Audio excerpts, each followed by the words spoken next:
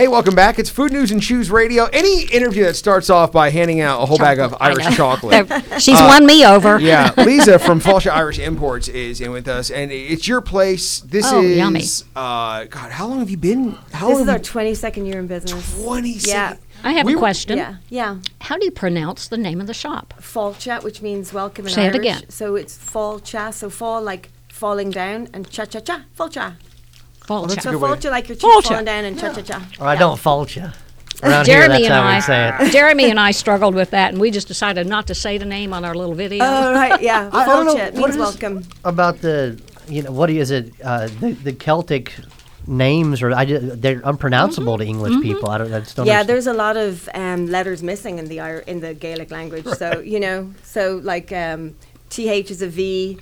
There's lots of. Really? I mean, I was never the best student, so I should not give you a lesson right now. This is so good. But it's very different. Yeah, it's very So different. we were talking about chocolate. Yeah. And I think, to me, Cadbury, real Irish Cadbury chocolate is my favorite chocolate See, I in the always world. thought it was English. Is it? I don't know. No, tell us about it. England and Ireland both do Cadbury's. Yeah. And my shop sells both the English and the Irish version. And what's But the yeah. difference? Any difference? No, one just comes from England and one just comes from Ireland. Yeah, they got different factories. I'm sure. Yeah. But your point is, It's There's a different than American difference. chocolate. Yeah. Yes. Yes, way it's different. milky. It's not like it is milky. cocoa-y, yeah. and it melts in your mouth as opposed to kind of sitting there. Yeah, It's it's good melt. It's a recognizable difference, just European chocolate to American. And I think it just depends on where you live, which one you Yeah. want. Because Yeah. I've got English friends that make me send them Pennsylvania Hershey chocolate bars. Really? Oh, now, really? what They kind? love that, yeah. I had Yeah. something called a caramel. Yeah. I had a caramel. What'd you all have? I got the rose. And what's the Country rose? Fudge. Country It's in my fudge? mouth right now. It's Oh, you had the amazing. strawberry, I think. That's, Yeah, there's a strawberry one. Strawberry. It's spectacular. That's my favorite one. The purple is my favorite one. Yes, I like the hazelnut purple. and caramel. And I haven't even tasted the Notice other. how we jumped it right into food, too. Yeah. Chocolate, right? You said your The whole nut is store good. is like a grocery store. It's 50% a grocery store. That's why I started, because when I was working in McCarthy's and trying to find a career for myself, I realized that there was a lot of Irish here and we were missing our food. Kentucky was great, but there was just one thing missing, and it was our food. So I started importing in sausages and rashers, what you call bacon, and tea, like we got proper tea. And then everything else happened, and now it's we sell way more food than we do Really? our other trinkets. And we have clothing and jewelry and lots of other fragrances, like we sell those flat caps. Like we've got a lot of that, but food is definitely our main. And in COVID, we had our best year in 2020 because people were hungry and they in must for have been food. Googling and they figured out that we were there.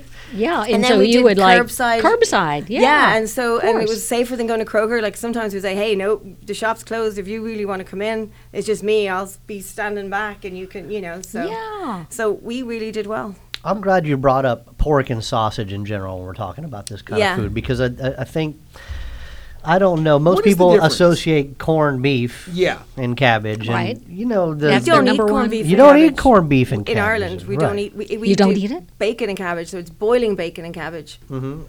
So I never Wow. heard of corned beef till I got here. No, "What's specifically that?" to that, is there a different kind of belly from Ireland? You guys do anything different, say, with the fresh bacon when you braise it off? Apparently, it's a whole different cut of meat. Yeah. Whole different cut. Yeah, so ours is the equivalent, the Irish rasher is the equivalent of the Canadian bacon, I think. Like it's a little Okay. thicker and it's got like. Kind of looks like ham. Yeah, and then you've got like a. More meat, less fat, probably. Yeah. Yeah, Okay, it's more gotcha. lean. It's more like a shoulder you cut. almost Yeah, like need, a- like a Canadian oil to bacon. cook it in. You Yeah. know what I mean? It's not like Yeah, so Like a Canadian steak-like bacon. almost. Did Yeah. you don't braise it off to what's like fork tender, or is right. it more like a? Yeah, you don't overcook it. Don't overcook it. Yeah. So that that's pretty interesting, because we always think of corned beef and cabbage, and I don't even think that the know. boiled bacons has any of the corning or brining or curing process. It's just It's a little salty, but not as much. Yeah, and that's where you would you'd boil your bacon, and then you'd take it out, and then you put the salt or the cabbage in the water, Right. and then boil it, so that'll give the flavor to the cabbage. So I always heard, I don't know if it's lore or not, I always heard that the reason that it's corned beef is because when the Irish immigrants came to America, the Jewish immigrants were already here. and they had been corning beef. That's a kind of an old Jewish way to preserve meat. My family's Jewish, and they said that the Irish saw that and said, "Well, that's the close." Obviously, beggars can't be choosers. It's what you got, and that's what they went. So the with. Irish Americans are adopted that. Yeah, that's part what of it. we've read and always heard is just the bacon or the belly wasn't really available, or the shoulders and bellies were overused. So they have plenty of beef belly, which is brisket. Well, I tell you what, Google has it wrong because I Googled all of this, and it said the number one dish in Ireland was corned beef and cabbage. Yeah, that's interesting. Yeah, that's the American. That's the American Google. Right. Google failed me. And you have probably a whole different array of sausages than we would have. Those are huge differences between like Irish sausage and something you'd have around here. Different. Blood sausages. Yeah. What we call black pudding and white pudding, which is like a type of sausage. Yeah. What is like the American equivalent to the Irish or English banger? Is there an equivalent? There isn't, and that's why I have my shop. So what's the difference? What do we get wrong about? Because I don't think America. I don't think we do sausage. I think yours is a little bit more spicy or something. Ours is not that it's blander, but it's just totally different. And ours are all linked. There's not like a round circle. And I love that too. Like proper little link sausages when they're cooked up and they have the snap. You cut into them like juice, literally squirts out of the sauce. That's how you've got a good sausage link. But yeah, I mean that's the note. What I notice is our breakfast sausage and sausages we have here are just heavy on sage, black pepper, crushed red pepper, salt and sugar, and those are more. I'm not going to say processed, but they are churned more. They have more like a. What is it? Almost like an emulsified quality. Emulsified quality, bratwurst-like in some senses, smoother. Yeah. Coarser, so we would finer have grind. like an Irish fry-up. Have you ever gone to Ireland? Have you ever gone? I've been there. Did to you go Galway. have a breakfast? I went to Galway. Did you ever have the breakfast? So I the had breakfast is like a full. So you would have like rashers, sausages, black and white pudding, beans, baked beans, tomatoes. And You'd have breakfast. mushrooms and eggs and brown bread. And it'll cover you breakfast. for the day. Tell, And then a pint of Guinness for lunch. tell and us then- more about that. What's the brown bread? So What brown is bread that? is sometimes they call it brown soda bread over here, but it's a whole wheat bread. It's really good. It's just. Do you carry that? We carry it frozen and we carry it with the flour too.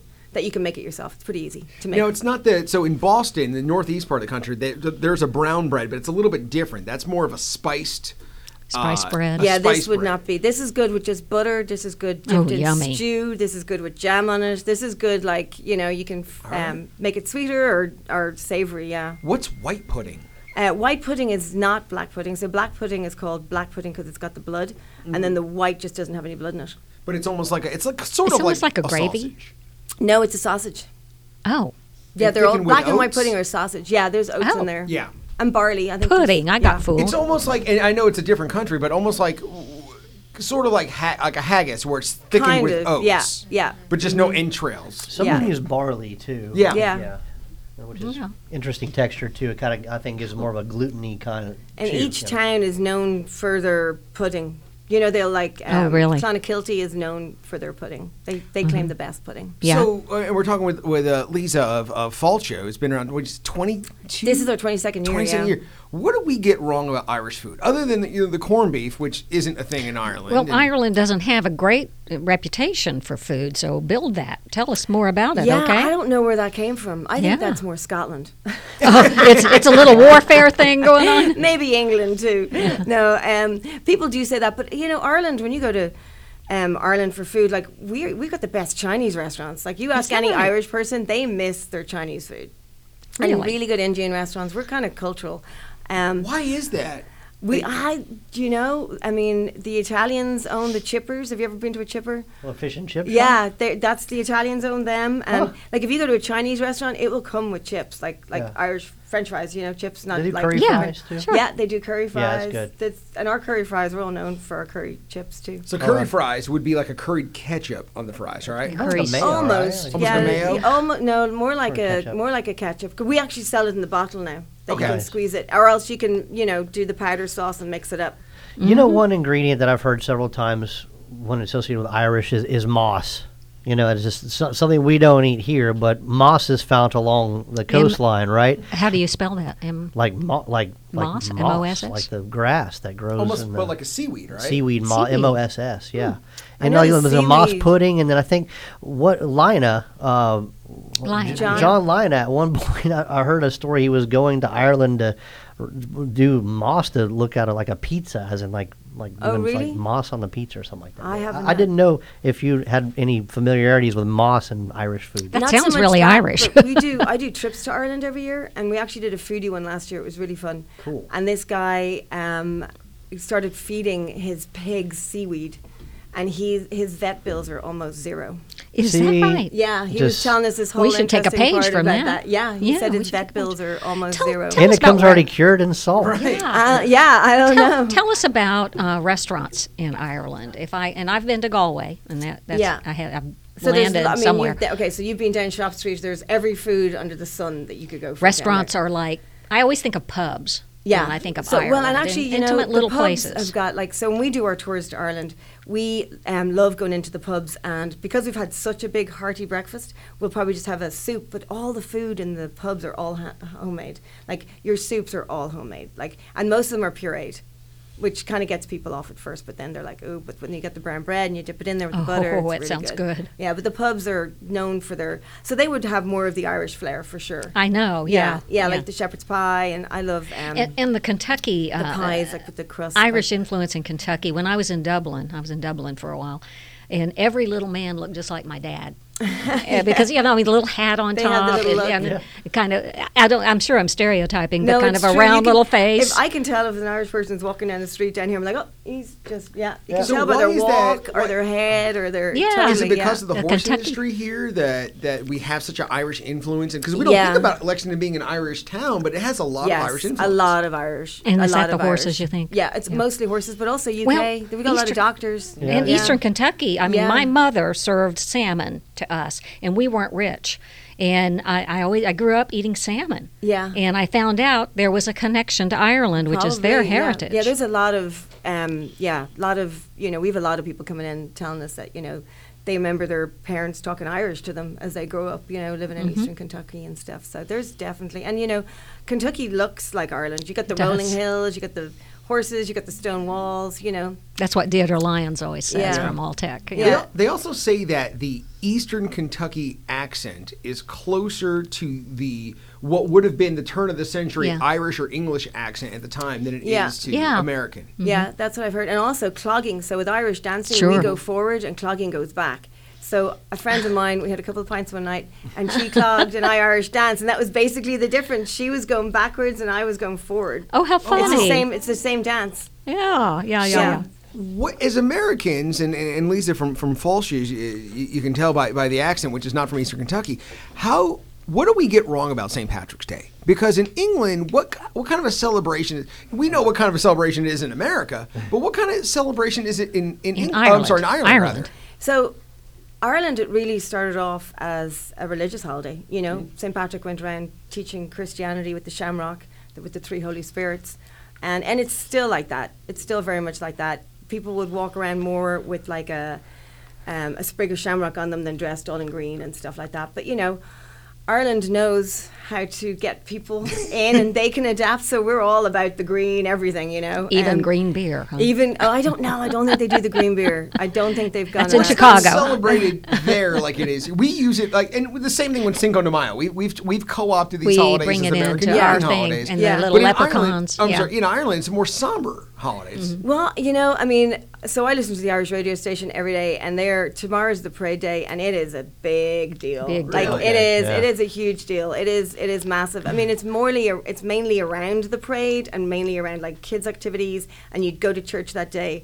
But you're definitely probably going to the pub. Let me ask you a question. Let me ask you a question about your Irish accent. Yeah. I've heard someone say that they would walk into a bar, and with an Irish accent, they would make friends instantly. What is it about that accent that is so alluring? I don't know. Like my family call me the Yank now, so I don't know. They say I've been over here too long to actually have my accent anymore. Well, it's beautiful. I can tell you that. Thank you.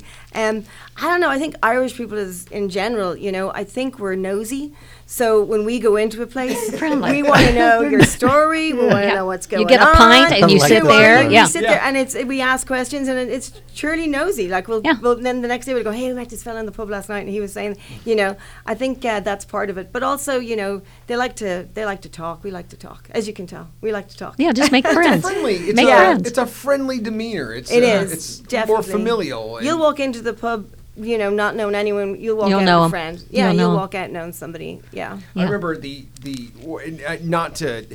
I was downtown, and I have a friend who at the time was from Ireland, and him and another guy got into literally a fist fight on the street. And I remember thinking, well, we were all drinking. I'm going to try to break this thing up. Bad idea. But within 5 minutes, they were hugging again. Yeah. It was a fist fight, and then it was, let's go have a pint. I was like, what?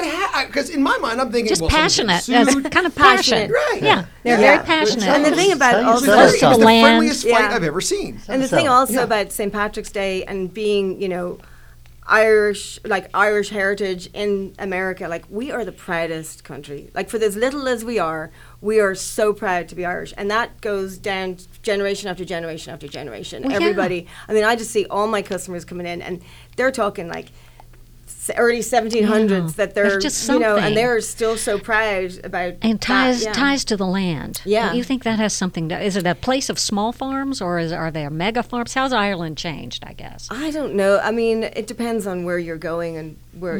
I suppose there's a lot of. I suppose they have sold off a lot of their farm to younger, the younger generation are kind of doing different things, but it depends on the county you're in, I think. I remember when I landed in Ireland on my way to Galway, had to rent a taxi.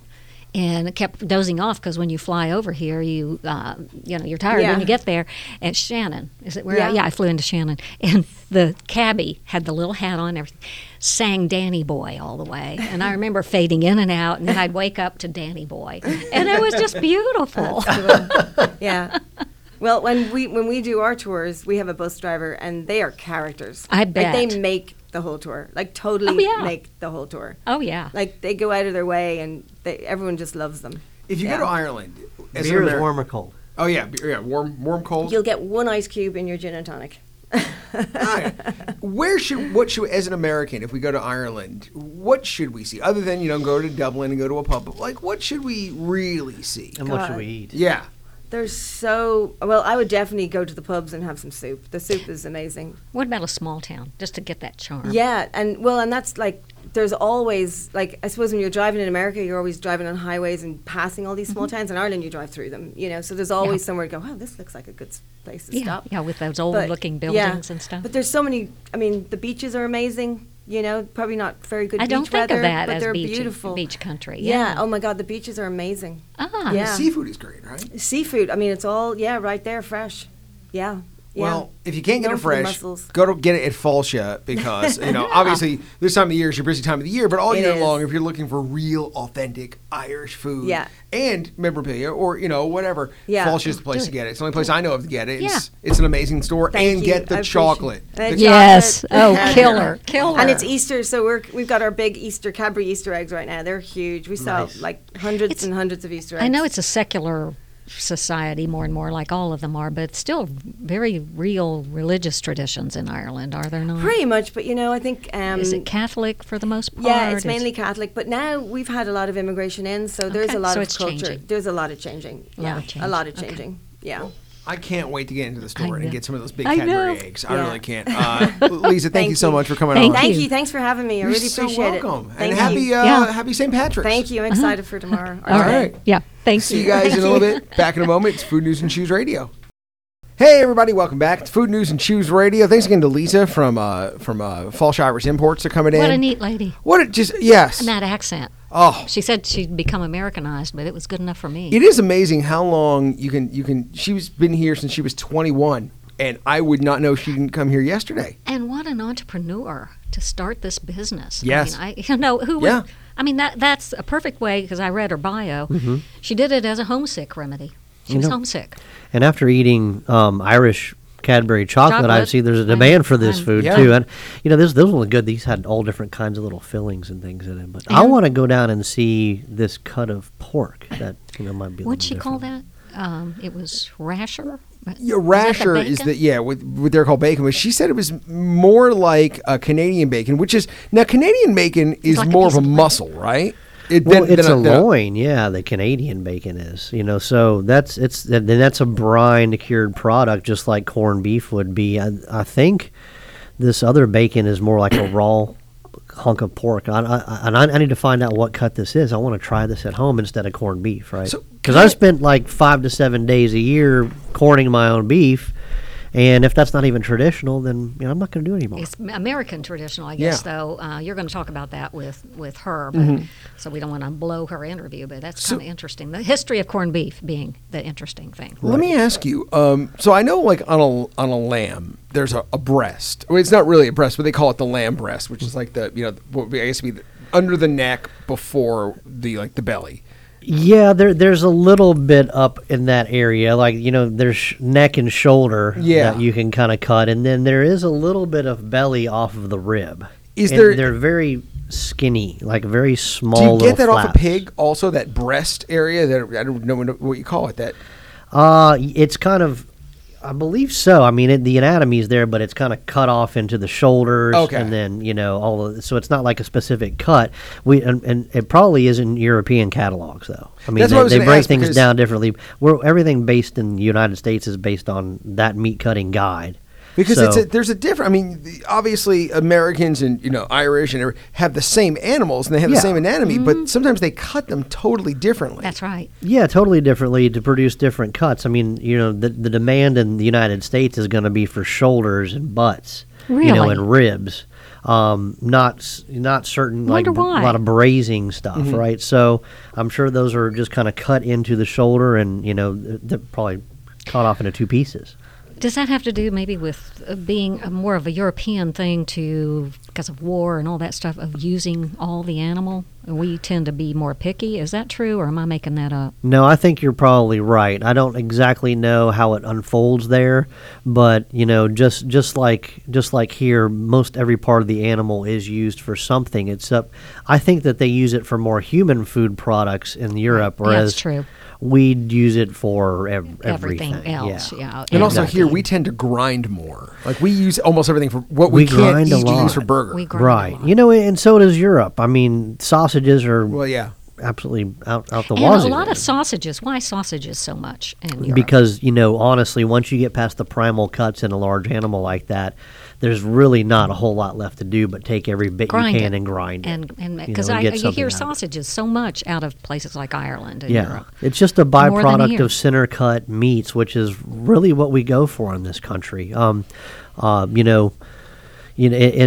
I guess that's why we have to get into the curing, brining, and preserving because we produce so much. In sausage, ground meat has been broken up and the texture broken, so bacteria can get in there very easily. So ground meat doesn't last very long. That's why typically we'll use curing salts as preservation method, or you'll go into brining or curing on the outside to just kind of cut down bacteria, but also you increase sodium and you increase salt. Right? So you're increasing salt definitely, and then sodium chloride, sodium nitrate. Pink salt. The pink salt's the nitrate, and that's really I think they've determined more for room temperature air curing or cool temperature curing with dry sausages. There is thoughts that it cuts down on possibility of botulism, but it doesn't really do much for bacterial growth. The number 2 salt, the sodium salt. So. And there's but it also adds color. Also, we talk about uncured. You can have uncured bacon, uncured salt, but even that I've has heard that's controversial. Right, but it's really not that much better for you. Right, because my question was, maybe you can answer this better. I've always heard there's naturally occurring nitrates and nitrites that are anyway. We've been taught they're evil too. Right. Yeah. That you shouldn't eat bacon that's been cured. I don't know. I'm on the fence about it, guys, because I when I drink wine. Mm-hmm. I feel the nitrates. I feel in my body. It's not a good thing. In wine? In wine. Especially red wine, right? You didn't tell me this. And then, but whenever I eat pork, I don't really get that, or bacon. So I don't know how it, You're a super taster, so you would know that, but I didn't know that. Yeah, well, I don't know. It's just kind of like that fog or, dreariness. Maybe it's just I'm hungover, I drink up too much wine. But I really feel like you have to pay attention to your personal body and how your body reacts to nitrates and stuff like that. So what about the flavor of uncured bacon? If I gave you, 2 pieces of bacon, cooked identical, one was cured, one was not cured, would you be able to tell the difference? And if so, what would it be? Well, yeah, I mean, once you cure something, you do you're pulling out some of the moisture, right? Naturally that's going to seep out. So there's going to be much more of an intense flavor. But overall, I mean, all you're really doing to cure a bacon is adding salt and sugar. If you wanted to add number 2, you can, but at home I would never do that. I was just surprised that. But yeah, it's going to taste much more flavorful. With the nitrates. With the nitrates. Well, are you saying one with just salt and sugar and one with salt, sugar, and nitrates? Right, yeah. What would be the difference in taste? Well, you're going to be a little bit less of the sec as in the dry. Beyond that, I think it'd be tough to tell, guys. I always eat uncured because I just prefer to think I'm doing something right. Same here. But I don't know if it's any better. I read that that they cure it, but this was the interesting part. They said they cure it with celery stuff. And I'm like, well, how can that be bad for celery you? Stuff. Celery kind of. There's an enzyme. Yeah, there's an enzyme in elery that they use to. Yeah, how could that be bad? Yeah, I don't know. How could that be bad? Depending on how synthesized it is. And I don't know why you'd really need that to tenderize. I don't know either. I mean, I'm not really looking to tenderize bacon. I guess maybe it allows it to be cut thick. And still be, palatable when you grill it and or sear it. Because most bacon's cut thin. You don't have to worry about it being tough, right? That's exactly right. It's crispy. Right. So anyway, that's kind of interesting. Well, the potato famine, which I think the potato is what we think of with Ireland. That they must have grown tons of them, and that's a staple in the diet. But the famine is what sent everybody over here. And they lost enormous amounts of population of a small country, relatively small country. But do you know what happened there? I know Ireland has kind of poor soil and nutrients in some senses. It was a blight, and then there were. This was the other history: is that there's this rift between Ireland and England, which we see today. But some of its roots were in the potato famine, because not only was there blight, but they had restrictive trade and they exported food from Ireland instead of bringing it in, and people were starving. So then gazillions of them came over here, and I looked at the top 10 states. I would have thought we were in there, but I guess we're not. We're not? Yeah, it was like everything from it's mostly East Coast. As far as Irish population? Yeah, Irish population. But I guess we're a small state, so, if you... Yeah, I've always heard the story of this region was rich in that culture. You don't meet anybody here that isn't got some kind of Irish. Well, like Liza said, we geographically have very similar climate, geography, the looks to Ireland. Deirdre Lyons talks about that. That's why they settled in Kentucky, which has been a wonderful boon for us. And so, hey, Twitch, how do you celebrate St. Patrick's Day? So, we're typically, I don't like crowded places. So my little life hack is we never really do anything specific, but generally on St. Patrick's Day, we go to a Mexican restaurant. I love that. And then on Cinco de Mayo, we go to an Irish pub. I love that. Because it's never busy. See, I actually brine and cure my own corned beef and cook it off. Do you really? And now that, like I said, now I'm not going to do it anymore. Now it's something traditional, but I mean, it's a fun process, it's traditional guys. In America. So tell us how you do it. Well, first of all, this is a good chance to clean out your spice cabinet. Because I know you're like me and you've bought mustard seed and allspice and you've got all this stuff sitting there. It's been there for 5 to 25, 30 years, right? Exactly. So anyway, I always stick just to mustard seed, allspice berries, coriander, and black peppercorns, and crushed red pepper and garlic. Those are the only things that I put in. I don't measure anything, guys. So if you want to hear that, here it is. Because what I'm doing is all those little jars of spices, I dump them into the brine. Because you're making a lot when you make it, right? I guess whenever it comes down to these brines and corning beef, the only spice that you can overdo it on is the allspice, because that can permeate. But the other ones, it's more like, give me a chance to go and buy new fresh spices. Because that's a good idea. I don't know about you. Like I said, most people have spices in their fridge or their cabinets for 30 years. I mean, they don't throw them out, right? And you only use, if you're like me, you only use a little bit at a time. Well, get rid of them using this, and all you really want to do is, make your brine one, I'd say 1 part sugar to 3 parts salt, and then a lot of 10 parts water, right? Throw all your spices in there, bring them to a boil, let it cool, and then put your brisket in there for about 5 to 7 days. Yeah, you could use, if you want to go back to pork, you could, I guess, do a cured brine pork, but you could do a pork belly, right? You could do it as a pork belly. Now, if you want that pink look that's in corned beef, you're going to have to use number 2, which is the sodium nitrate's not really pink. They color it so you don't mistaken it from table salt. Oh, I didn't know that. Yeah, there's no real, pink look to it. They add that. And so whenever you see that look in your foods, or the corned beef has that pink kind of orangish look, that's been added to it. That it's an additive. So when you do that, when you brine the corned beef, can you use that same recipe to brine pretty much any cut of meat? Yeah, I think this works fine on chicken as well. I mean, it's going to have that corned flavor. You know what corned beef tastes like, and this is the permeation. You can adjust your own salt and sugar. I don't want to tell people how to do that because that's a personal thing. I make mine pretty rich and salty, though. And when I'm doing this, it's probably about 3 gallons. So like 3 gallons of water, and then all your spices, bring it to a boil, and then dunk your brisket in there. All the spices from your little jar, bay leaf, mustard, allspice, coriander, peppercorns, crushed red pepper, garlic. And then what do you do? So you corn it. When that's the corning process. 5 to 7 days in the brine, and then you're going to just basically braise it off at that point. So and I'm telling you guys, if you've never done this, I know you think that corned beef tastes incredible. It's a flavor that, right out of the bag that they make is always money at home. Try this at home. Try the non-processed version. Try the one that you haven't had. It's going to blow your mind. It's that much better. Where does cabbage come in?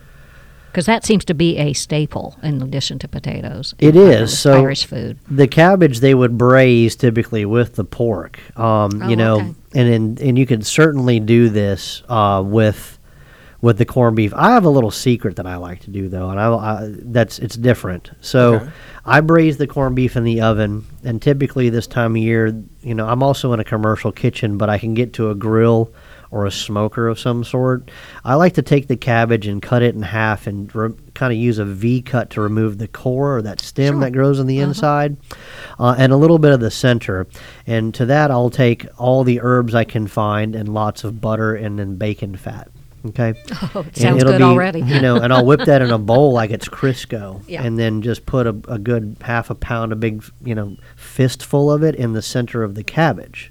And then put the 2 halves together and wrap it in foil and more butter. And if you just put on your grill smoker or your smoker and let that char and roast for about 8 hours till it's just melting. Oh, and good. And you've got just all that butter and fat to permeate it. So it's more like a butter grill smoked braised cabbage with my corned beef. Yes and yes. So I don't know why I'm telling you guys all these secrets, but that's how you really geek it out. Yeah. What about the stew part of it? So the Irish beef stew. So I mean that one, I love this because she talks so much about the stews in the pubs, and how you dip your Irish soda bread in it, and there's nothing about this that's hard, guys. You guys probably make beef stew at home, or Brunswick or Burgoo, same process. You're just going to want to use good, quality chuck roast or stew meat, and celery, onions, and carrots, potatoes, and thyme.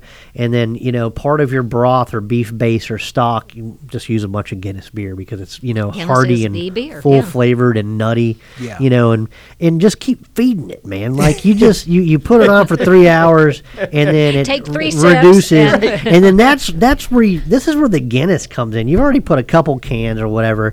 Once it gets thick again, you pour another beer in that thing and you just keep feeding it until it's gone. One beer that you drink for each one you pour in, right? I like that idea. That's how I do it. I like that idea a lot, actually. That's a great idea. You drink one for the pot, one for me.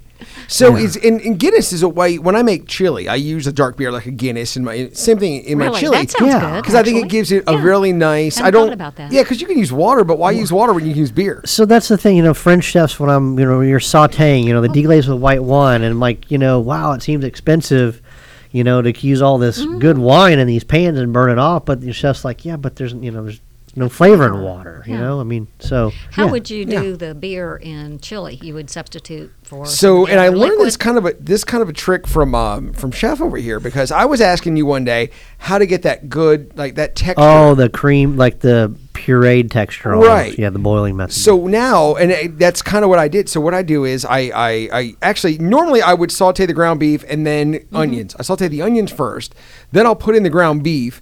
And I really won't let the beef get too brown. I'll pour the Guinness in there, and the Guinness or the whatever beer you use will let the beer will let the meat kind of break up. I like how you're talking. Yeah, it's almost like it looks like it's forming a raft, like you'd make a consomme. Yes, but and it's not the most attractive thing. It doesn't look good until it cooks for a while. So what I do is I'll do onions sautéed, then I'll do in the onions I'll put my tomato paste.